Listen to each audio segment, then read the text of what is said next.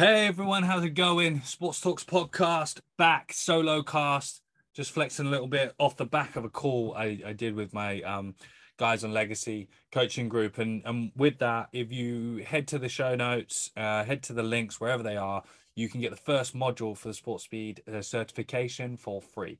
Go and access it. I want to get it out there. I want to get you access to it. So this is the best way.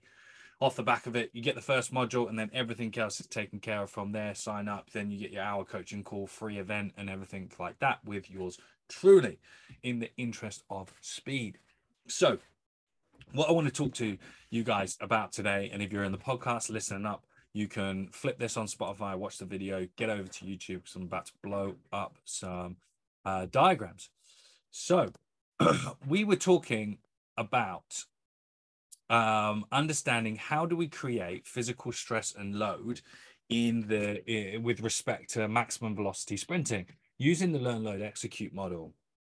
We have areas of stress that we're trying to accumulate, and different elements and the ways in which that we want to be able to nurture and facilitate our athletic development with our athletes. So with that, I just want to show you a couple of images and talk through a couple of things. So first of all, understanding the phases of sprinting. Oh, that's not very nice. So here we run our velocity chart. So we have our start and our early acceleration. We then have our transition, we have our maximum velocity, and we have our speed. Speed reserve, speed maintenance, whatever you want to call it. So 1, 2, 3, 4, 5.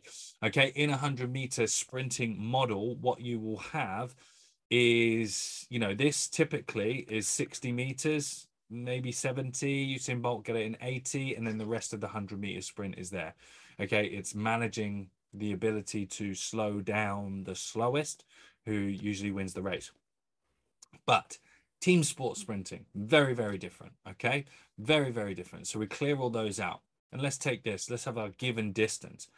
Most team sport activity occurs right inside.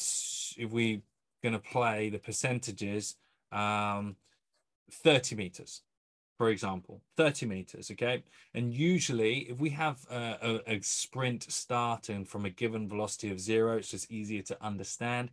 But sometimes these are rolling, and you're looking at anywhere between under 10% of maximum velocity to find early acceleration, as opposed to sprint float sprint variations, or sprint coast sprint variations. Easy for me to say. So from here, we can break this down again. And what I like to do is break it down into steps.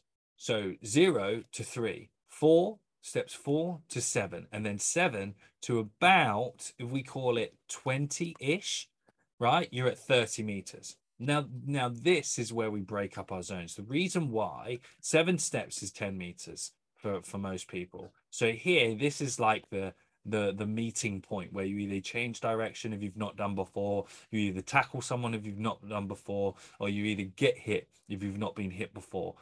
Other than that, you are home free on an open tear.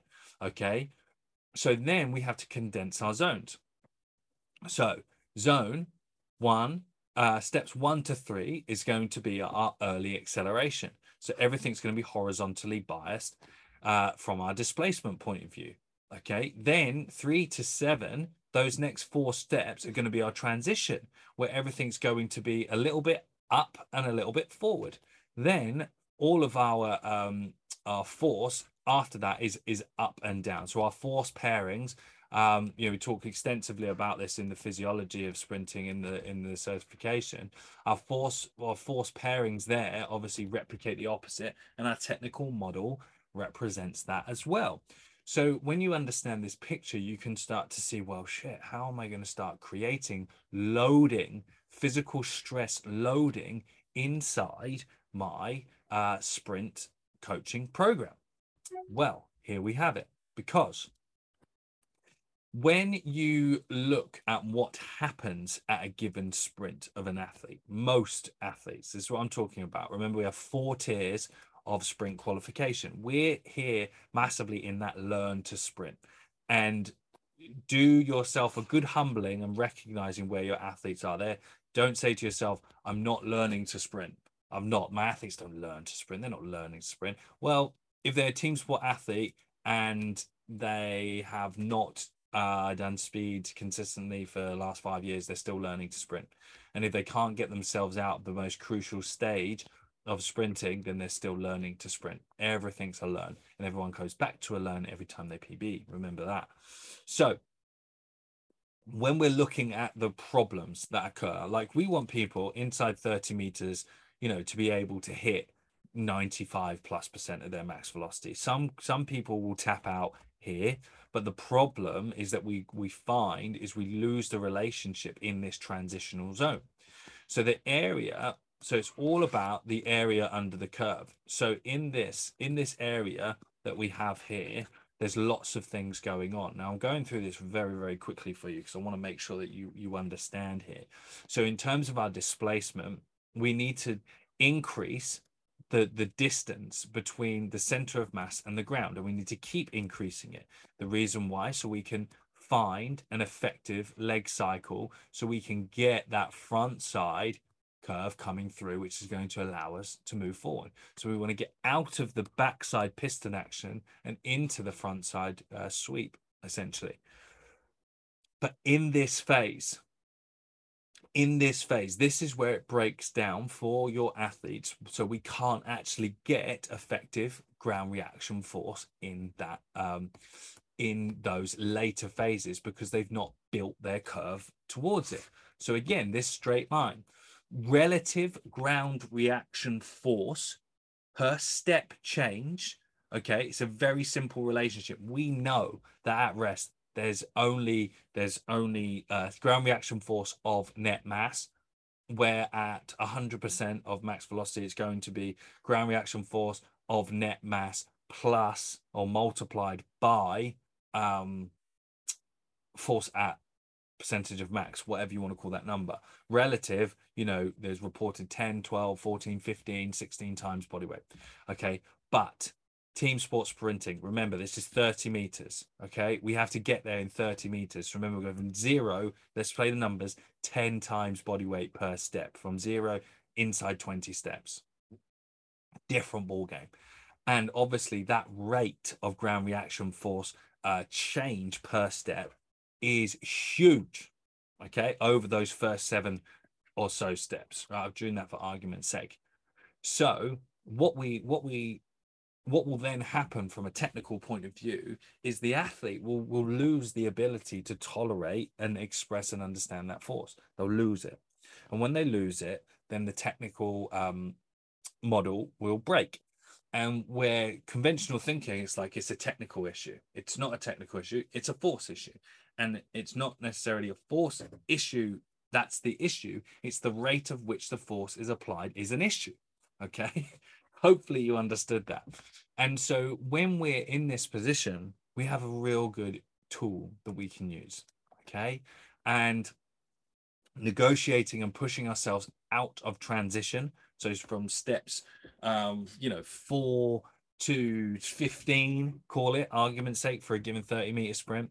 Okay. The goal is to get out of transition. And how do we get out of transition? We minimize the amount of horizontal and turn it into vertical. That's all we do. We have to get out. Because if we don't get out, we never will get out. All right. And then that's where lots of injuries and things occur. So we know that area under the curve exists. Okay. So then we blow things up. We blow things out and we just introduce and the way that you can use dribble bleeds.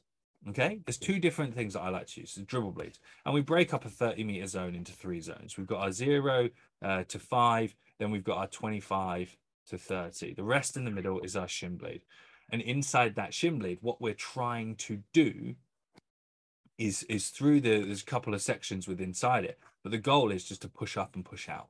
All right, with that dribble bleed, we want to increase.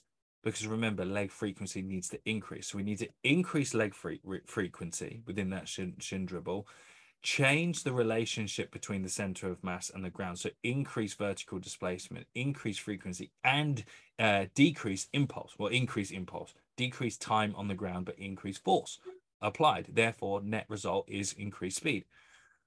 that is the area in which you need to focus on and blow out. Because if you want to load maximum velocity and use sprinting to actually load sprinting, then you need to earn the right to get there first. And that's one way that you can do it, by using dribble bleeds, shin dribbles effectively in your coaching practice, and go from there. So if you want to learn more about this stuff, you know where I am. And if you want to, again, get access to the certification, then please head over to the link. First module's free. We talk about a few of the frameworks, or the 7 frameworks in there. You got the podcast, you got the Instagram, you got everything. If you want to chat with me, book a call. There's a link. I'm happy to talk to anyone about anything, coaching, whatever you want to do. But this is from me, presenting it to you. Thank you very much. I appreciate you, and I will speak to you very, very soon.